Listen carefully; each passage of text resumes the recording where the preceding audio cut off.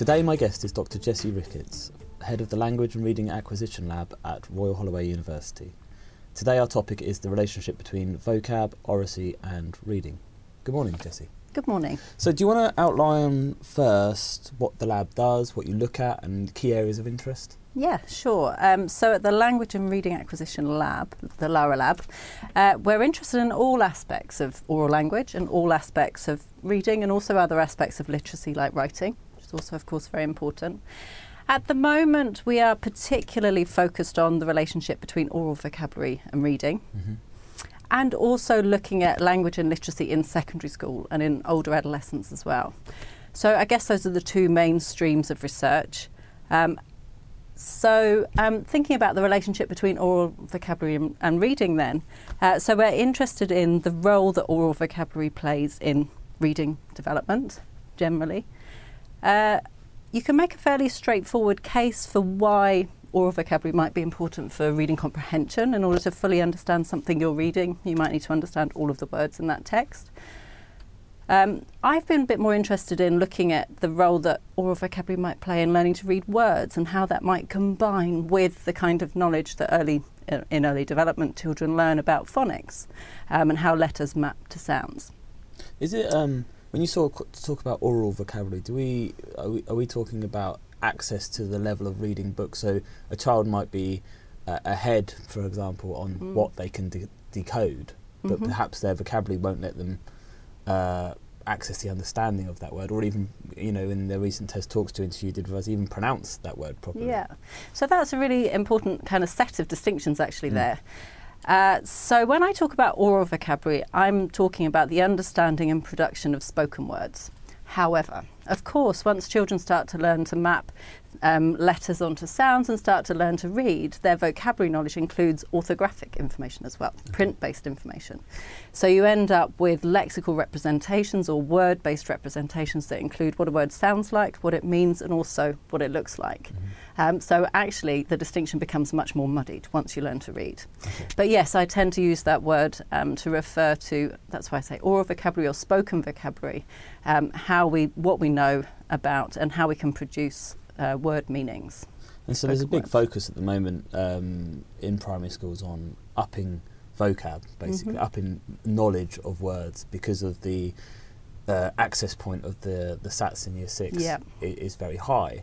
Yeah. Are we talking about a general distinction between levels of vocab that's marked on sort of disadvantaged levels, or is there also a type of knowledge? By that I mean, are there things that all children are sort of lack knowledge of, and we need to change the curriculum to build that knowledge? So how much of the difference is disadvantage, and how much of the issues are around just not the right knowledge being taught? Yeah, so you're right that with the new SATs at the end of Year 6, teachers are increasingly, I hear, worried about the kinds of vocabulary that their children do and don't know, and not knowing particular words, how detrimental that might be to performance. Actually, what's really interesting in talking to secondary teachers is that you see a kind of parallel concern in late secondary too. So as they start to move towards the new GCSEs, which are very new, teachers are now particularly concerned about the vocab demands in those new GCSEs as well. So you see these parallel kind of challenges in primary and upper secondary. I think there are lots of different kinds of vocabulary knowledge that are really important. I think at the beginning of primary school, the main concern tends to be kind of everyday vocabulary that you use in everyday language and everyday communication. And you talked about disadvantage, and I think there is a concern that some children who are exposed to perhaps slightly less rich in whatever way linguistic environment, maybe fewer books, maybe people talking to them a bit less, perhaps not having been exposed to as much English because their parents primarily speak a different language. I guess the concern very early in primary is about making sure that children have that kind of everyday vocabulary to describe the things around them.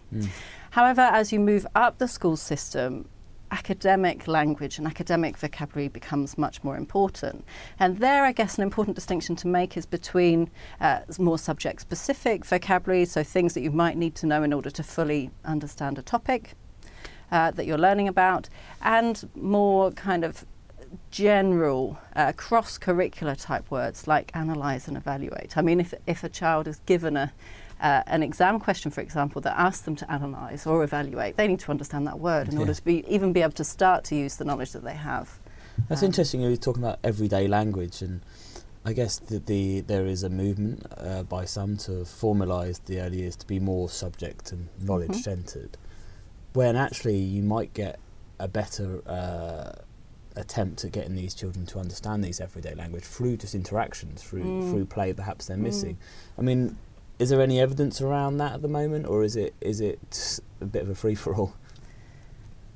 I think, I'm just trying to think, I guess I've been focusing much more recently on what's happening in secondary school and thinking about what's important, and upper primary, to be honest, and what's important for learning about more complex topics and performing well in exams. It is a really interesting question that you pose, though, about early education and how formalised that should or shouldn't be, and how to try and encourage that kind of language. And I guess one answer to that might be to think about how children naturalistically, in kind of ideal, I guess, in inverted commas, ideal situations, learn that language.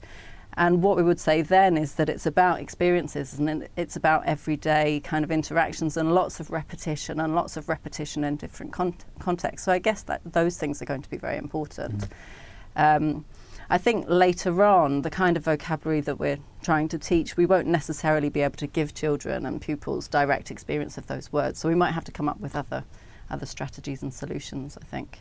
And when you're talking about oral language, and I guess the power of that oral language is reciprocal in the sense that it gives you access. You know, if a child is reading is decoding, then they make a better guess at pronunciation. But then you've also talked about how that in turn can make a better reader as such. Yeah, so it's a really kind of dynamic relationship between oral vocabulary and reading as you grow up. It's really interesting. So clearly, before you learn to read, spoken language is all you have. But once you learn to read, not only is that spoken language really important in providing a foundation for learning to read and for reading, but you also get some feedback from reading, and we see that in lots of different ways. One of the things that's particularly interesting that you see in younger children who have just learnt to read, and also in illiterate adults who learn to read, is that it changes the way that they process spoken language forever. And it can kind of help you to process spoken language, but it can also kind of hinder you in a funny way. So if the spelling pattern, we know that English has all these strange spellings, and if the spelling pattern interferes with your kind of sound-based processing of the word, and there's some conflict there, then that can slow you down actually in processing language. So it's a very interesting dynamic relationship. In terms of vocabulary, once you can read, it kind of opens up a whole new world of how you might access vocabulary. And as soon as you can read connected texts that are long enough and inevitably will contain words that you've never heard or seen before, it just gives you this rich situation in which to learn new vocabulary independently, which is really important. However, it is still really important that we kind of supplement that with explicit teaching when words are going to be really crucial, because that independent learning through spoken language and through written language is very difficult. And I guess to some extent can end up being less successful than learning through spoken language and learning through a kind of more direct approach with someone actually actively telling you what that word means. So it sounds like, at least in the early stages of schooling, teachers should have not only a reading scheme, but a oracy scheme where, you know, we're actively getting oral vocabulary levels up at the same time as we're doing reading. I mean, how common is that in your experience? Is this something teachers will do sort of naturally, almost instinctively, or is it something that needs to be done more explicitly? Well, I mean, it's certainly there in the curriculum that you should be complementing this kind of perhaps very early on a phonics-based programme with teaching oral language as well. And I agree with you entirely that doing those two things in parallel is going to be really, really important so that you can encourage that interplay and encourage those connections. In terms of observing teachers in the classroom, I think both things go on. But of course, teachers are kind of under pressure to deliver certain things, and I think sometimes that can have an impact on the decisions they make about what they're going to teach and when and how. And certainly, in some classrooms, I would say that it would be really nice to give teachers the freedom to include a little bit more of that oral language exposure. Though it's enormously variable, I would say that every teacher does it slightly differently. What sort of ways can it be done? Is this getting children to talk to each other? You talking more to the child, reading, whole class reading? How do we expose children to oral vocabulary so that they don't necessarily have to go and discover it themselves through the reading process? Yeah, well, I think a number of things are really important, like you say. I mean, us being teachers, and when I'm speaking to my students as well, I teach undergraduates who are typically aged between 18 and 22. I often have to teach them new words that they haven't heard before, or I'm often planning to use words that I know some of them won't understand, and it's important there to just make sure that you're conscious of the words they might not know. You maybe repeat them a few times, you give slightly different definitions of what they might mean, and so on. And those are the kinds of things that I see teachers doing regularly and that I use in my own teaching practice too. It is also really important, though, to encourage discussion and that the language is coming from them as well, encouraging students to use that language. And to use it in various different ways, and to use it with each other too. So those are all things that I encourage in my teaching with kind of older adolescents and young adults, and I think those things are really relevant in the classroom too. I think alongside that, what's really important is to support those language and literacy skills that are going to allow children to learn through the process of their own independent reading as well. I think that's going to be important too, upskilling them as well as giving them some information, upskilling them to find new information too. When children are discovering their own words through their reading, let's say at above 7 perhaps, when they start really accessing text that might just be beyond their reach. How do we ensure that when they're reading those words that they understand how they're spoken? Because obviously children might be going around accessing this information. I've been guilty of this, getting to university level and pronouncing a word, and everyone sort of looks at you and says, "It's not pronounced like that." There's a perhaps cultural gap there, in terms of maybe if you're not from a household that regularly uses those words, you never really find out because it's only ever spoken in your head. I guess that's really interesting. Actually, the one I particularly remember is Hermione. I'd had a friend at primary school called Hermione, but my husband, when we both read the Harry Potter books years and years ago, had never met anyone called Hermione. So for him, it was Hermione for ages. And I think that happens all the time. I guess what's important is to think. So, is it to some extent? Is it important? I guess knowing the meaning of the word and how that relates to the visual form of the word is going to be more important if that's how you're always going to encounter that word. But what becomes tricky then is if you encounter it in spoken language and you don't recognise it. But then I guess there is also this thing of slightly adapting what you're hearing and what you're seeing and what you know to come at the right word. So I think if you've got enough information going on, then you can probably get to where you need to be. But I do think that's a real problem. But what we can't do, of course, is teach every child every word that they're ever going to see or hear or need to know. So I guess you need to encourage children to know perhaps that words that they see are not always going to sound how they think they're going to sound, and to kind of develop strategies to cope with that. I think that's probably the key, because we just can't teach every word that people need to know. Yeah, and I guess it's about being sensitive to that. I always remember a year 10, we were reading one of the Shakespeare plays, and someone said tyranny instead of tyranny, and the teacher dealt with it really well. He said, "Oh no, that's actually pronounced tyranny. You probably haven't," and did a definition, but it would be just as easy perhaps for people to laugh or people to make that child feel, bad about the mispronunciation. I mean, one of the things I've been looking at quite closely in my research is the extent to which, so we've talked about how you might learn new vocabulary through the process of reading, but as I said earlier, I'm really interested in this idea that once you learn to read, it completely changes the way that you process and learn language. And I've been looking at that in a particular way and teaching children, and also working with teachers so that they can teach children new words, and teaching some of those words with the visual form and some of those words without, and looking at whether learning is better if they have access to the visual form. And what we find fairly consistently across these studies is that children do indeed learn the spoken forms, so what words sound like, like, and also what they mean better when they have access to what they look like as well.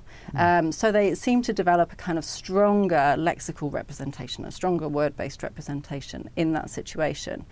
And I guess that kind of strategy is one way of getting around that. So if you are teaching what a word looks like alongside what it sounds like, then any kind of discrepancies between the two forms can be explained or can be highlighted.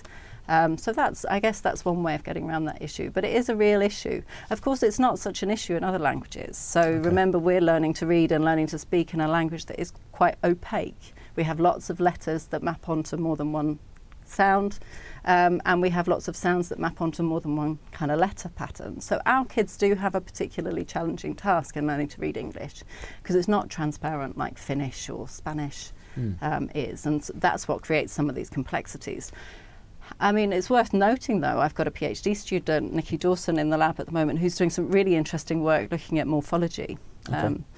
And, you know, some of the kind of strangeness about the way that sounds map onto spellings is driven by kind of morphology and carrying meaning that way. So you do get something from that, from some of that idiosyncrasy in English. It's not kind of just there for nothing, and it can help you. But, you know, it does make learning to read quite tricky. And I guess then these knowledge organisers that are becoming more and more prominent at the start of the scheme of work, you have, you know, your key facts, but you also have glossary, a glossary of the key terms you're going to encounter. Yeah. And, you know, there's some debate about how useful that is at primary, with people saying, oh, it's a dry way of learning the language. But from what you're saying, that glossary could actually be really helpful for children. I think so, yeah. So learning some really key words that without which, you know, you're not really going to be able to understand anything. I was looking recently, I've been doing some work in secondary, and I guess the message in secondary is that we don't necessarily know what to recommend in terms of teaching reading in secondary, because there's just so little research on reading in secondary. But I was thinking about words that children might need to know and might not need to know for the secondary curriculum, and the glossary there. And I think what you've got to be mindful of, though, is that there is this set of words that you might want to teach them in order to kind of be able to access the topic, but you need to be mindful of the fact that the descriptions you're using underneath those words are also containing words that they're going to understand. So I think you do have to remember that there are some children who do arrive at secondary school, and my research has shown this, with the kind of vocabulary knowledge that you would expect from an average 6-year-old or 7-year-old. And you have to be mindful when you're trying to kind of adapt that secondary curriculum to suit everybody in the classroom, where you've got this range potentially of kind of quite low vocabulary levels right up to adult vocabulary levels, and thinking about what are the kind of barriers to knowing those words, even if you're teaching them explicitly, and that may be understanding some of those underpinning words that you're using to describe the new words. So it does become a very complex thing, and trying to think about in your class what the kind of knowledge gaps might be in your students, I think is very tricky.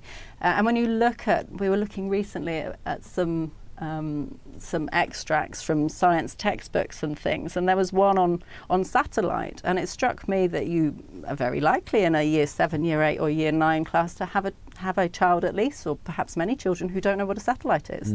At no point in that textbook was it defined. It wasn't defined.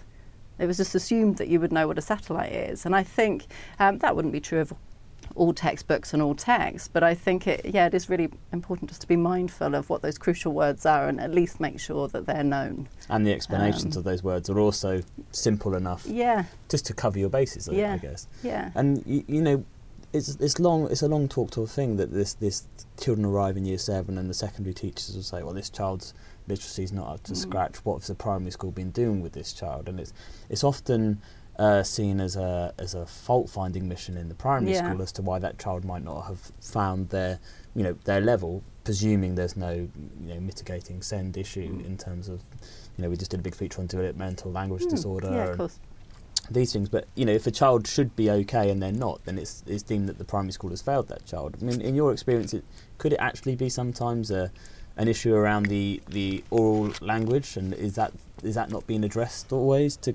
is that what's holding them back as such? I guess my main view on that would be that for any teacher in any classroom, they are almost certainly having, unless you've got a selected class in some way or a selected set in some way, if you've got an unselected class in front of you, you are likely to have an almost impossible range of knowledge and skills in your class and an almost impossible variation. So, you know, what you have to do is try and do the best with what you've got. And I think it's a really tall order to try and to expect every child to leave primary school, irrespective of where they've come to, you know, however they've got to primary school and what's happened to them in that process, with all of the knowledge and skills that they need to enter secondary. I just think that's too much of a tall order. I mean, my experience of teachers is that they're incredibly hardworking and they care a lot about what they do. And they're doing the very best that they can with the materials and the knowledge and the time and resources that they have. I think it is unfortunate that sometimes there is this, people are forced into a situation where they need to they feel they need to do this blame game. I mean, I haven't seen teachers particularly doing that myself, but I do think this is a very difficult position where you're almost pitching primary and secondary schools against each other because of this value-added kind of process, really. You know, so primary schools are under an enormous amount of pressure.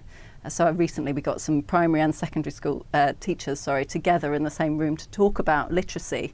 And this is when the levels were just about to go out, so it's a few years ago. And also thinking about what the impact of those levels going out was going to be. And the main thing we ended up talking about is this real difficulty where primary schools are expected to show value added, and then secondary schools are also expected to show value added, and that actually just puts them in conflict with each other in the end. So.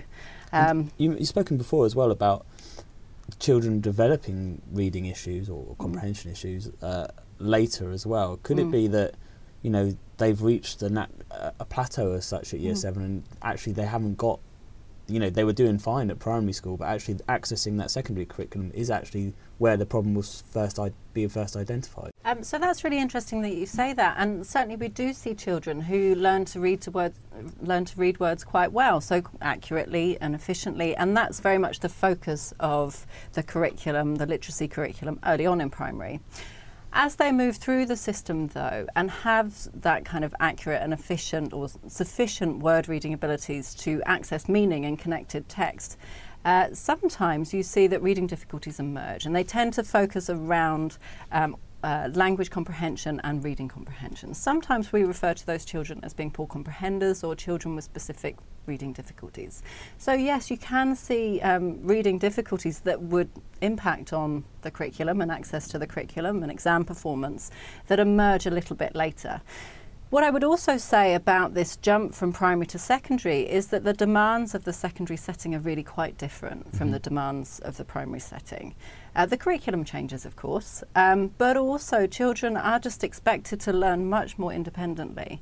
They're also expected to be more independent, so they're doing all sorts of things, finding their own way to all these different classrooms throughout the day, managing a timetable in a very different way.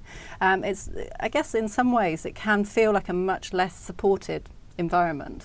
And then on top of that, there are these added expectations in terms of what they will learn independently and how much homework they will do, and that becomes increasingly a part of how they get their knowledge as they go up the secondary curriculum. So I think it's perfectly possible that there are children who were doing fine in primary school who, on the move into secondary school, with all of these additional challenges, any kind of perhaps quite subtle difficulties that they were having in primary school become much more pronounced.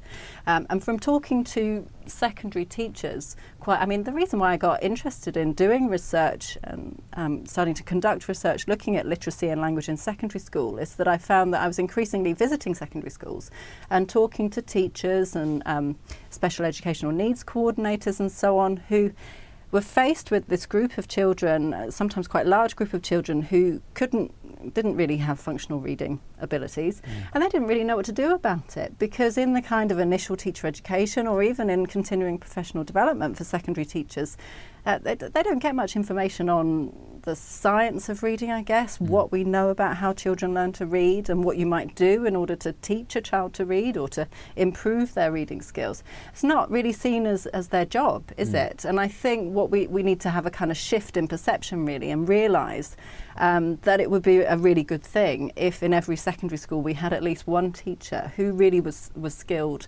and had a really good knowledge base in that topic, so that we could start to make sure that we are supporting those children at the bottom end of the distribution in secondary, because we know that they're there. I mean, that's why I got interested in that line of research in the first place, really, trying to find out more about what the science of reading in adolescence looks like, because at the moment we don't really know what's going on beyond primary. And often they're given primary resources, I understand, they're put in nurture groups and taught by primary teachers. And I mean, there's a problem there, isn't there? Because they might learn to read differently, and also because there's a self, there's an issue there about how they see themselves as learners. Because if they see themselves, I did this 4 years ago, or I did this 5 years ago, why am I still on it? I'm a rubbish reader as such.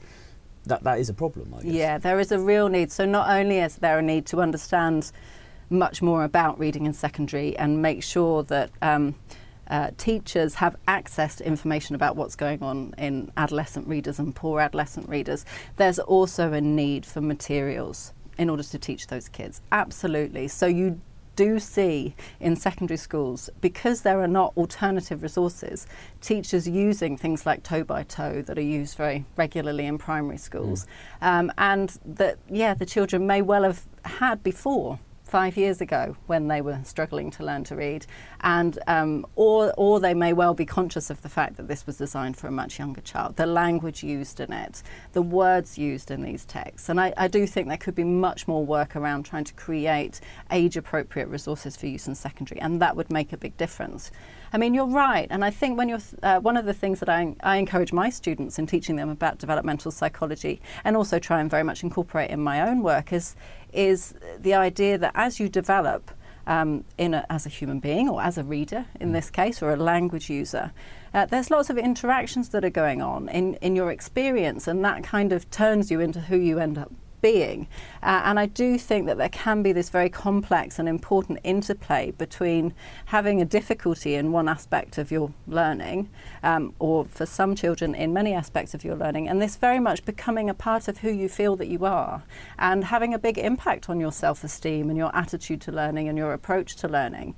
And a really interesting conversation I've been having quite regularly with secondary schools at the moment, secondary school teachers, is that once the kind of poor readers that they are most concerned about, their primary concern is to some extent their functional reading abilities and wanting to support that, but also is wanting to kind of mitigate any issues in relation to motivation and attitude to learning, because secondary teachers really do seem to feel that attitude to learning is the most important thing for success. And if we can somehow harness that, then we would be able to get kids into a better place. Is it possible to hide as a student as such? I mean, can you be a fluent reader at secondary and not fully comprehend what you're reading because of the oral language issue and the comprehension issue, but coast along, and a secondary teacher, because perhaps they haven't got the analytic tools, or perhaps the expectations are different, they just assume, okay, that's that student's level. And I guess you go back to the culture of high expectations that Michael Gove introduced, and to say well, no, actually, if we have high expectations of all students, then that won't happen. But if there is a comprehension issue, how does high expectations help that student? Potentially, it could hinder. It could kind of put you in a situation where you're not looking for those kinds of difficulties. Yeah, that's a really interesting point. What we know from all the work that we've done with primary age children is that reading comprehension difficulties can be really quite hidden. Because it's very difficult in a class of 30 to know the extent to which every child in your class, especially those quiet ones, and we do know that the children with developmental language disorder in classrooms, of which there's about 2 in every class, sometimes they can be the quiet children, and it is very difficult to detect reading comprehension difficulties in the primary classroom, even in the primary kind of setting where there is this real focus on literacy, and where you will have children reading aloud. So you will be able to detect decoding and word reading problems, but reading comprehension problems are much more hidden. I think, if anything, that's probably likely to be kind of compounded by the time we get to secondary school, where it may even be very difficult to detect word reading difficulties. I mean, by that point, you can imagine that children may well have developed all sorts of strategies to cover up for the fact that, that they're not reading and they're not understanding what they're reading. So I think it does become very difficult, yeah. And so with that, you spoke of that sort of literacy expert at secondary that can sort of spot these issues and perhaps develop resources to counter it. Would part of that be some sort of diagnostic? I mean, many teachers now run sort of starter lesson quizzes. Okay, how much does the class know what they learnt last week? But I guess at that point you're again going to have to make a decision about whether a child is having a comprehension issue or whether it's an understanding issue of a different type, or whether the concept's just beyond them. It's incredibly complex, it seems. It is very difficult. What I do see across quite a lot of the secondary schools that I work with is increasingly they are deciding to assess literacy in everybody at the beginning of secondary school. So I do see that increasingly in schools. Typically what they would do is a kind of computerised reading comprehension test, and they can sit everybody at the computer and do it all at once, and so it's relatively efficient. They can be quite expensive, those tests, and what I would say is that those tests, if you're asking children to complete those reading comprehension or reading tests individually, they are going to be quite demanding on word reading abilities, so it's still going to be quite difficult to get at the comprehension. I think in order to do a really reliable reading comprehension assessment with a child, you really want to be doing it one-on-one and probing their comprehension of connected text.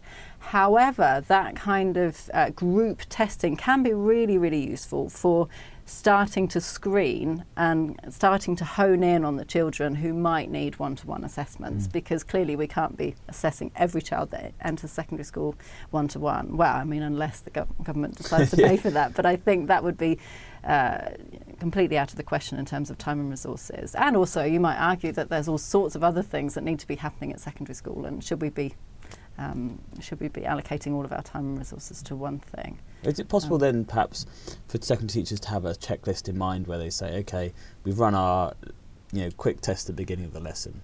These children are struggling with the concepts. Should we try X first, then Y, then Z, in terms of, where would comprehension come on that, progressive sort of diagnostic session with those children? I mean, would you look at comprehension first? Have they actually understood the words, or would it be second thing you looked at or the third thing you looked at? I guess just thinking about what's already happening in secondary classrooms and thinking about how you could capitalise on what's already being done to try and get at how much people are understanding. And I think the important thing would be to look at written work and to see whether through children's written work or adolescents' written work, it seems that they're understanding the words they're using and that they're using the right words. They're using the most appropriate words in a particular situation. So I guess I'm not sure that we need to kind of add something. There's something that we can add on to a current lesson that would allow a teacher to know whether every pupil in their class is understanding. But I think by paying close attention to their written work and perhaps getting them to produce a small amount of written work at the beginning of the lesson that they can then do some peer-to-peer evaluations of, or something like that, might get at the issue. But it would be very difficult to identify the understanding level of every single child at the beginning. But I think that's where the kind of assessment that you do through writing and so on is really important. Seeing that development, seeing where they are, and I'm sure that's what teachers are already doing. It's interesting that you see, it's that modelling, I guess, it's the modelling of the language and seeing if it's being reused in the right situations, right context. And then I guess from that, it's seeing if they're bringing in language from their own reading, wider reading. And in terms of wider reading, would you say that anything that was challenging or relatively challenging. You don't want it too challenging, I guess, because it'll put you off. But is anything that's just beyond perhaps where they are at the moment going to be good for oral vocabulary and general vocabulary learning?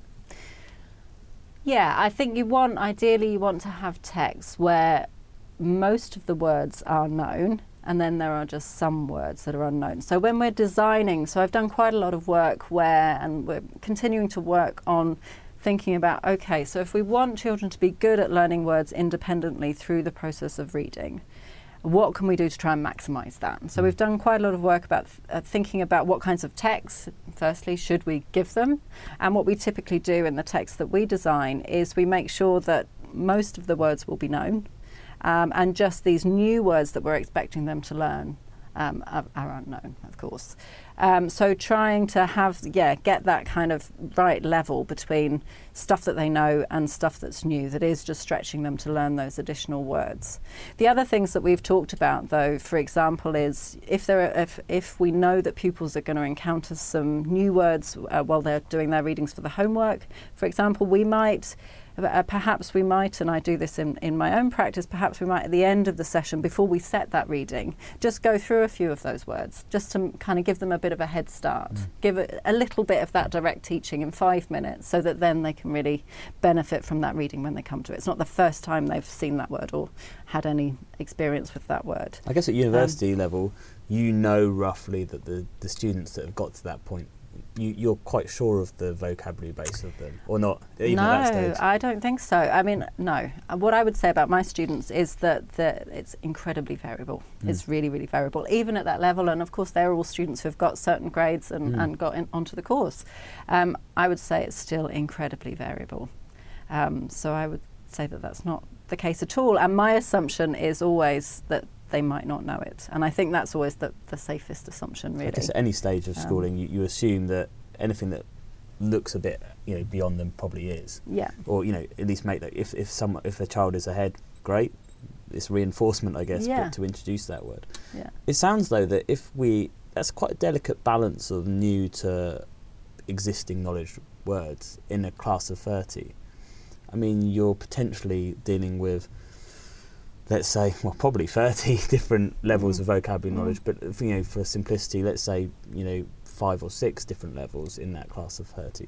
Should we then be thinking more about how we're stretching each of those groups, or like you said, is it a case of saying, like you do at university level, saying these are the tricky words in this, and trying to pitch to the middle, trying to pitch to the top? Where do you pitch that text? Well, of course, we don't want to end up in a situation where those at the top of the distribution are disadvantaged because they're not being stretched. So I think that is the essential challenge, isn't it, about trying to cover all of that range and trying to make sure that those who are at the bottom end of the distribution are understanding enough and are getting the core principles of what you're learning, what you're trying to teach them, and also that those at the top are being stretched. And there's lots of different ways in which we do that. I think in my own teaching, and I guess, I've never been a teacher, but I guess this is probably very similar to what happens in the classroom at school.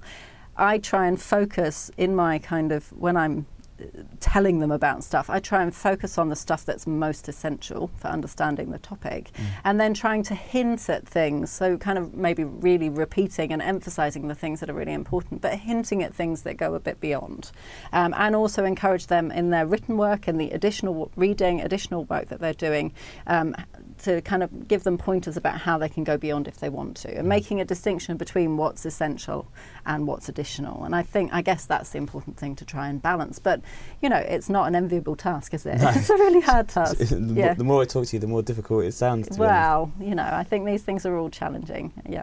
And last question, and if you could do one thing today, if you were Damien Hines or Michael or Nick Gibb, what would you introduce now that you think would make a real difference, be it at any stage of schooling, to tackle the problems you've discovered in your research? Well, I think my main concern is really what is happening at secondary, and concern about secondary teachers feeling like they don't possess the knowledge and skills to support their pupils. And what I feel very passionately is that literacy skills underpin all of learning that happens across school. And this is not only reading, of course. Writing is incredibly important for performing well in exams, but also for developing your knowledge. You know, it's not just about performing. Writing is also really kind of instructive. And so I guess what I feel most passionate about at the moment is that we need to have some kind of system in place that upskills secondary teachers and secondary schools generally, gives them the knowledge and resources that they need to support these pupils. I mean, we know from international assessments that nearly 20% of adolescents just don't have foundational basic literacy, reading and writing skills. And we know the government's really concerned about it because it's at the heart of the industrial strategy, this whole idea about basic skills and not having the basic skills in order to go into the workplace and be productive. So I think in order to improve that, we really need to shine a light on secondary and be supporting what's happening there. Excellent. Well, thank you very much for joining me. Thank you.